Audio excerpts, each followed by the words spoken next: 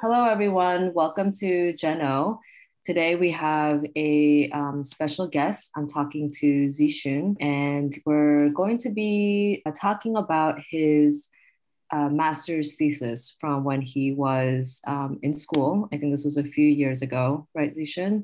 Yeah, Um, and well, first, do you want to, say hello and introduce yourself? yeah. Hi, everyone. My name is Zishun. I'm an organizer at Chinese Staff and Workers Association in Manhattan, Chinatown. And I've also been part of the United Women campaign to end the 24-hour workdays. Great. So you shared with some of us your writing when you were in school a few years ago, and it's titled "To Save Time: Labor's Fight for the Control of Work Hours." And it's something that we've been able to discuss together in Youth Against Sweatshops. And what do you want to share with people? What your writing was about and why you wrote it? Sure. So at that time, a few years ago, I was pursuing my master degree at CUNY, the city of New York, at Murphy Institute. Now it's called the School of Labor and Urban Studies. So at that time, while I was pursuing the master degree there, I got in touch with different organizations and different campaigns, and then including the United Women. And around that same time, I was started doing volunteer at Chinese Staff and Workers Association. There's something missing when I in school. I found out because in the school in classes we talk about the union and labor movement, but very rarely do we touch on the some of the questions, why the goals that working people pursue over 100 years ago, such as the 8-hour day, is no longer the focus nowadays. People might easily say, oh, because there is legislation already in the 1940s that achieved that, to put the 40-hour work week into law. But when you read the law, I mean, look at it, and also during many of our daily struggles, we see that the 40-hour work week is not real.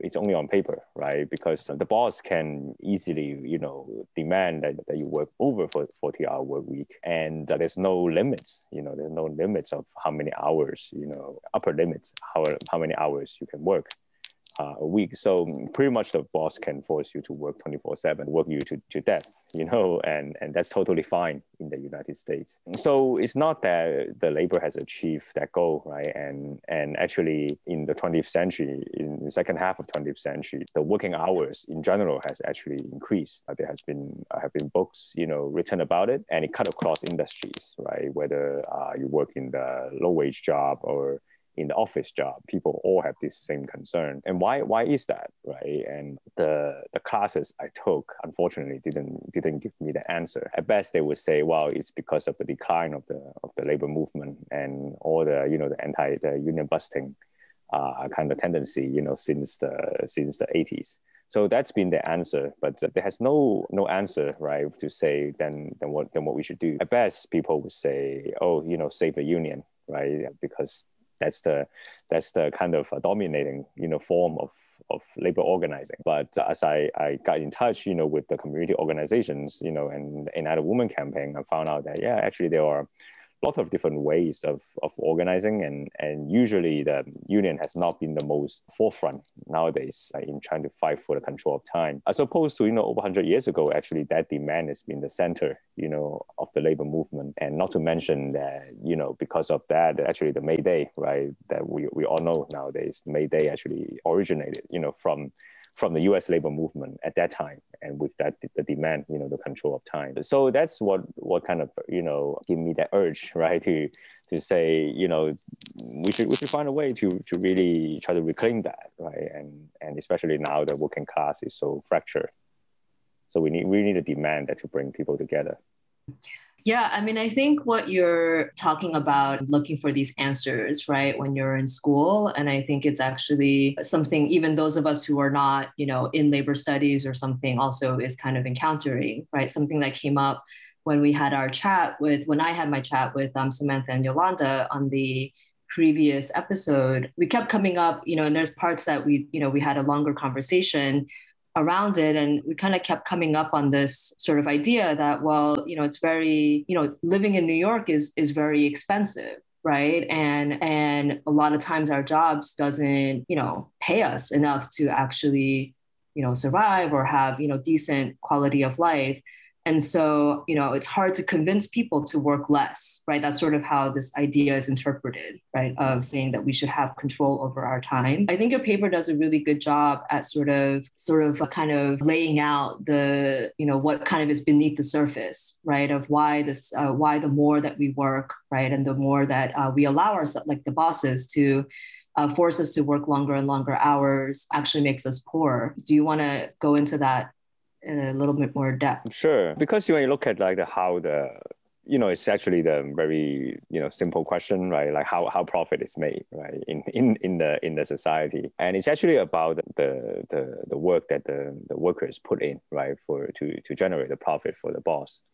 And the labor, they work each day, right? Certain amount of hours to earn their self-sufficiency, right? They produce food and they produce the goods and provide the services. They perform the labor, and then they should get what they deserve, right? What their labor are supposed to be worth. But then where the profit comes from, right? The bosses don't work, right? They own the means of production. So then there's this extra kind of labor that the workers put into to just for the boss. It's not for themselves. And the boss generate the profit from the workers' free labor. And how do they calculate the free labor is from the time that they put in. So the workers work certain amount of hours for themselves, but then they also have to work extra hours for the boss. If they don't do that, then the boss cannot make a profit. Then they wouldn't hire the workers to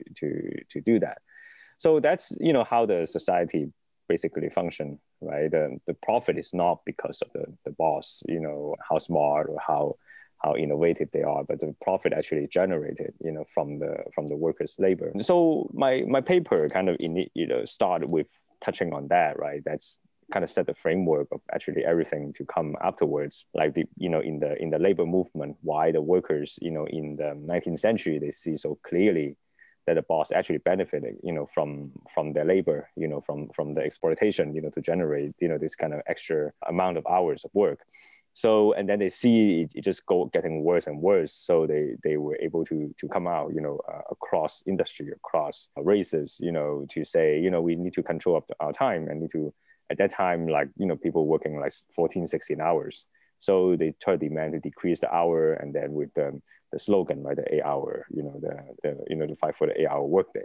So that's how it comes. And then in the paper, I kind of trace, the history a little bit from there to show that, at one point it was so big, but then afterwards, because the those in the labor movement, right, the unions and those activists at that time, they kind of compromise on the goal, right? To say, well, it's okay, for the boss to have us work longer hours, but they need to pay us a little more. So that's how actually it turns. And then that explains, why in the 40s there's this law, mandate the 40-hour work week, but that doesn't actually exist. And since then we can see the trend, right? That the working hours are getting longer. But at the same time, like if we think about it in like Sarah, what you mentioned earlier, right?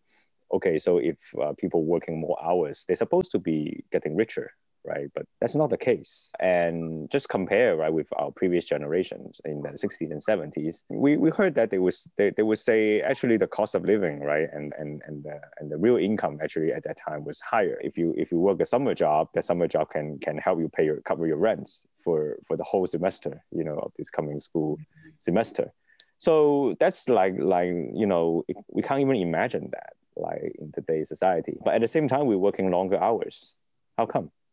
Right? Is it that our labor is actually cheaper, but actually our productivity has increased, with the technology and everything. We're supposed to know better nowadays. We're supposed to, be more skillful, in doing everything. But actually our labor getting cheaper, and we actually get paying less. Why? It's not, the answer is not in the wage increase, because the wage has been increasing, for the past, decades. It's not like the boss don't pay us more in number, nowadays as compared to a few decades later. But actually, because the boss actually, know that they can force us to work longer hours, so they pay us less. They can pay us less in every hour. I'm not talking about the number, right? I'm talking about the real income. Why the real income has decreased? It's not because of the number. It's because the boss forced us to work longer hours to survive, right? Because the boss, while they try to extract more profit from our labor, they also want to guarantee that we can come back the next day to work. So that's always the case. So in this sense, yeah, they still try to pay us the same or similar amounts of the real income, while forcing us to work longer hours. And like I said earlier, right, the more we work, actually, the more profit we generate for the boss. So in the end, actually, that explains why the wealth concentrates more and more to the 1%, and the wealth inequality increased so much in the past few decades. It has a direct connection with the working hours. So that's also the kind of point I try to make in my paper, in the second half of the paper. I think we see it a lot even in our, organizing around the NI Women campaign, right? A lot of people saying like, well, it would be okay if the workers are paid for all 24 hours, right, of work instead of, eliminating. We are calling for the elimination of the 24-hour workday. Or, there's a lot of calls out there, to say, oh, home attendants, problem is they're not paid enough, right? This is important work. So, they should be compensated, better. So I think, what you're saying about, just, like, I guess I'm saying we see that a lot in, even our current demands, right? That we really focus on just higher pay or higher wages, right?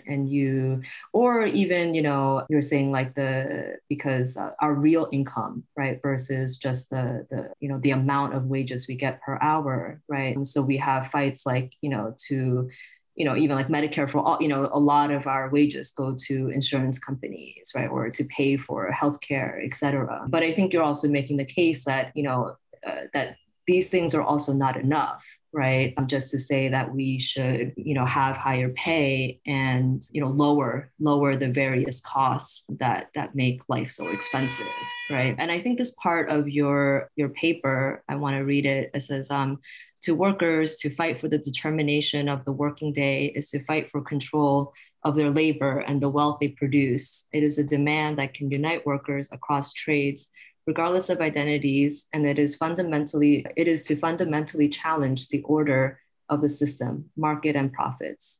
Thus, it can easily become a serious political challenge to the ruling capitalists. Do you want, I think you've been saying this, but speak a little bit more to why, fighting for control to determine the working day is different from these other, fights that we see today. Mm-hmm. Nowadays, in the labor movement, right? I think it's pretty unfortunate that the fight to get the minimum wage increase become like the focus, the central focus, right? And of course, we are not against wage increase, right? But wage increase is a very kind of defensive demand. It's because like, people don't have enough money, so let's pay them more. That's the kind of mindset. And of course, I think people, when they hear about the home attendants fights, right, the 24 hours only get paid half of them.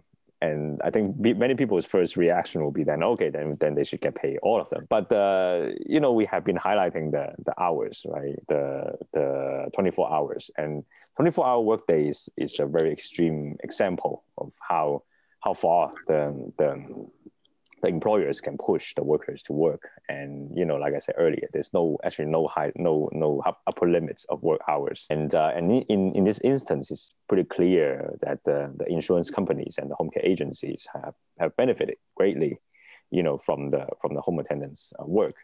So if we say then we say 5 for 15, or we support the minimum wage increase. But for the home care workers, there are a lot of reasons to say this is not enough, or that doesn't really help. That they have been getting the $15 minimum wage from.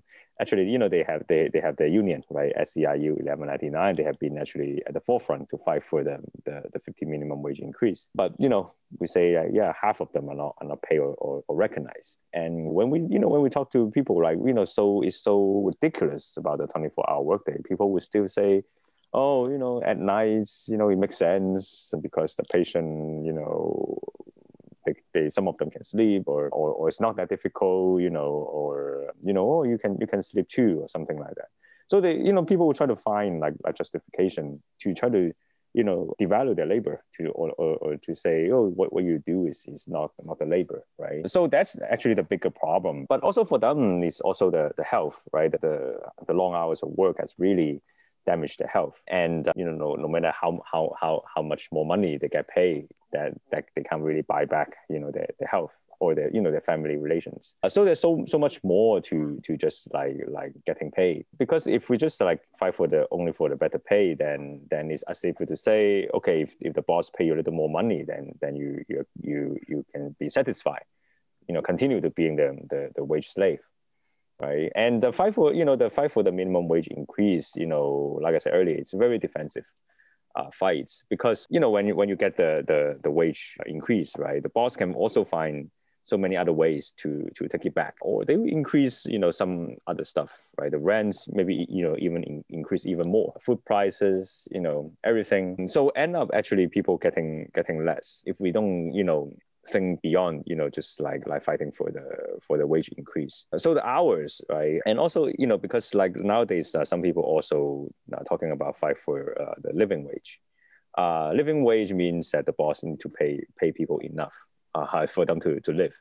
But actually the boss have been doing that. The boss have been pay you enough so that you can come back to work the next day. Make sure that you're still able to work the next day.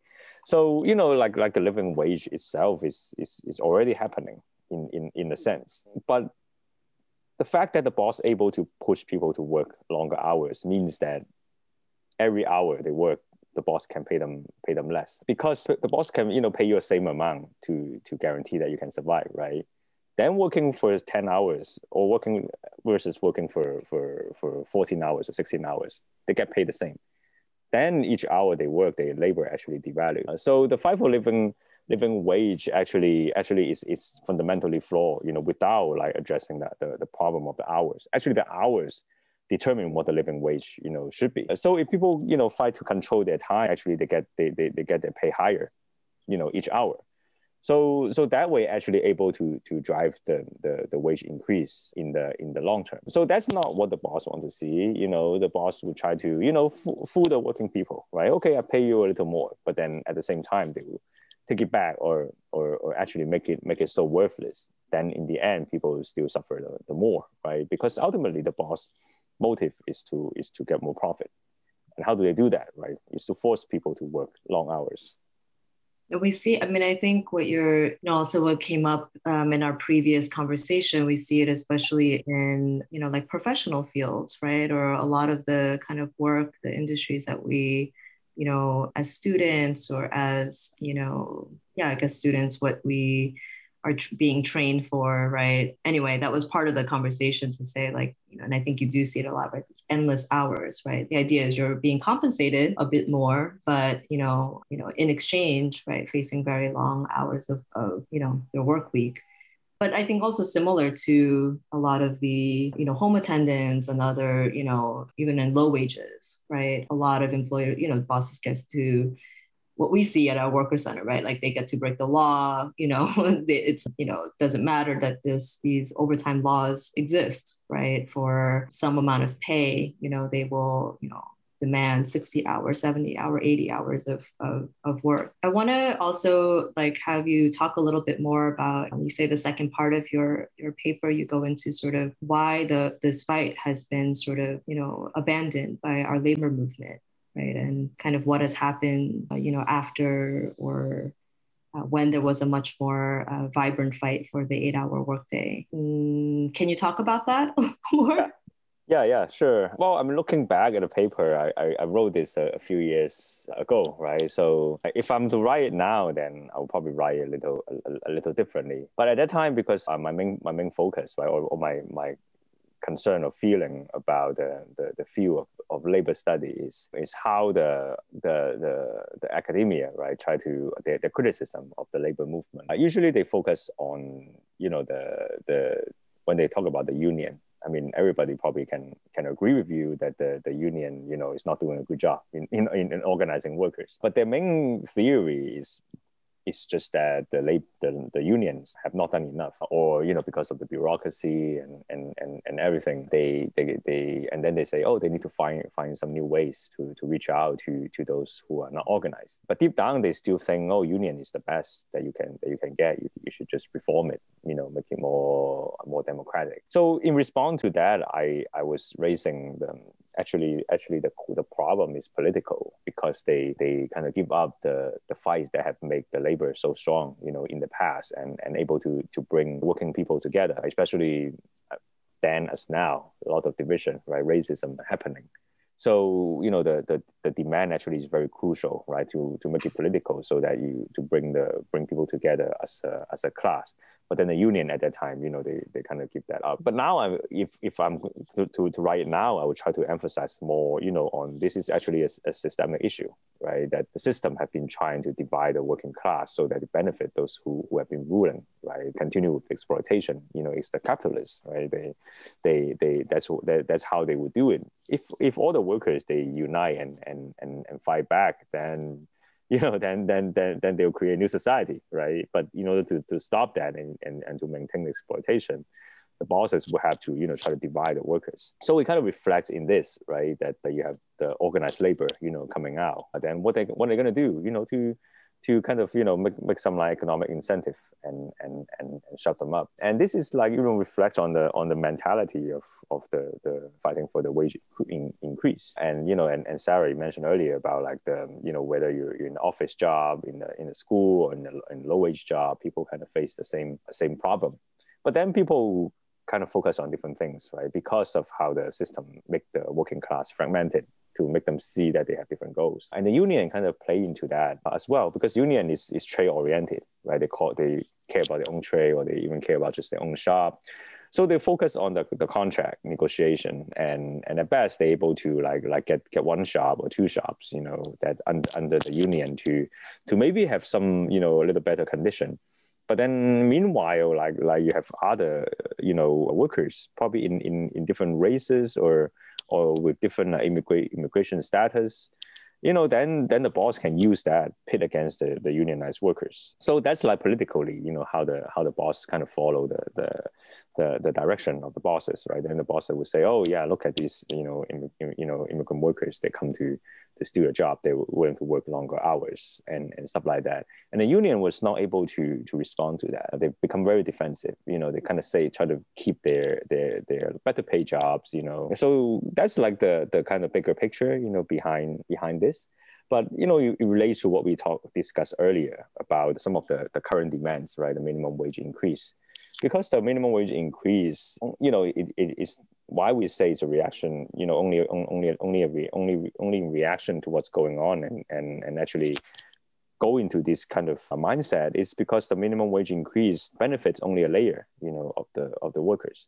It's those who have been earning the minimum wage, because like we discussed earlier, right? A lot of workers, they have earned below minimum wage. There's a lot of wage debts, going on. Many people have not been paid minimum wage. So minimum wage increase doesn't mean much to them. The boss have not been paying you minimum wage. Now minimum wage increase. Why should the boss pay you more? So that those who get paid below minimum wage are not benefited from the minimum wage increase. And the other group of workers is, of course, those who have been paid, higher than the minimum wage. At best, they would be sympathetic, right, to the workers, earning minimum wage. They would say, oh yeah, it's good for them, but it's not for us. We have been paying more than minimum wage. So the kind of the current demand of the minimum wage, it's only benefiting a layer of the workers, and with all the flaws that we have been talking earlier, so then it's not really like help advancing the interest as a class, because people don't see that they have the same interest, right, in fighting for the minimum wage increase versus fighting for the control of the working hours. It's actually cut across, right, like you mentioned earlier. But because like in the labor movement, that they only focus on certain trades, or only focus on the economic interests but not the political demand. So they only think about only getting pay a little more, right? Whatever works, you pay me a little more, then it's okay.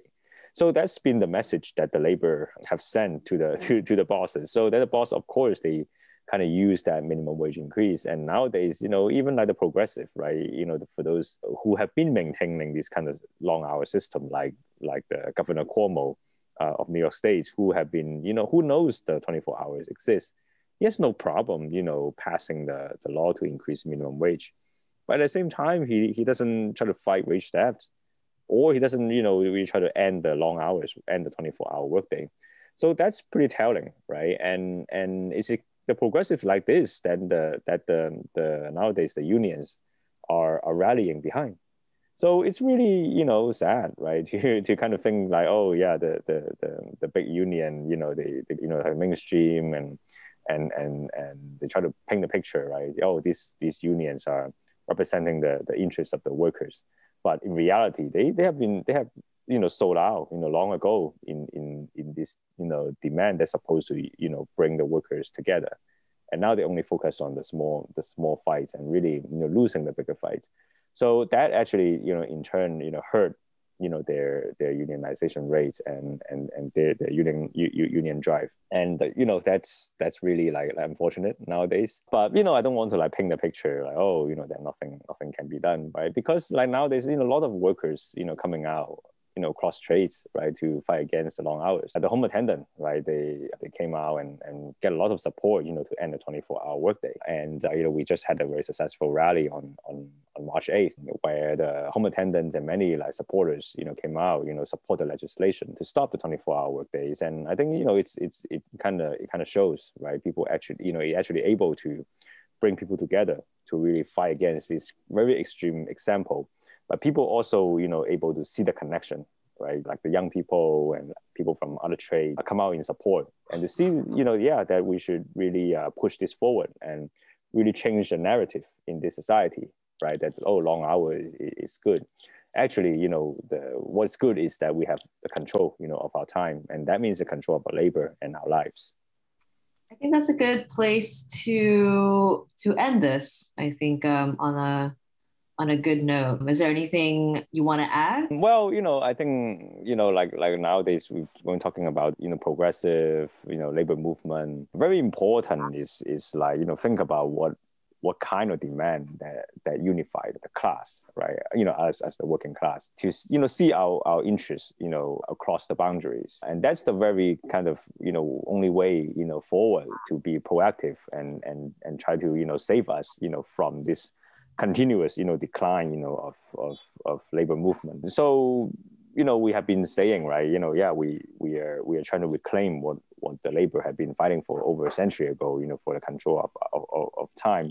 But we also say, it's a new labor movement, compared to the old one, who, which has, just been reacting to what the system imposes.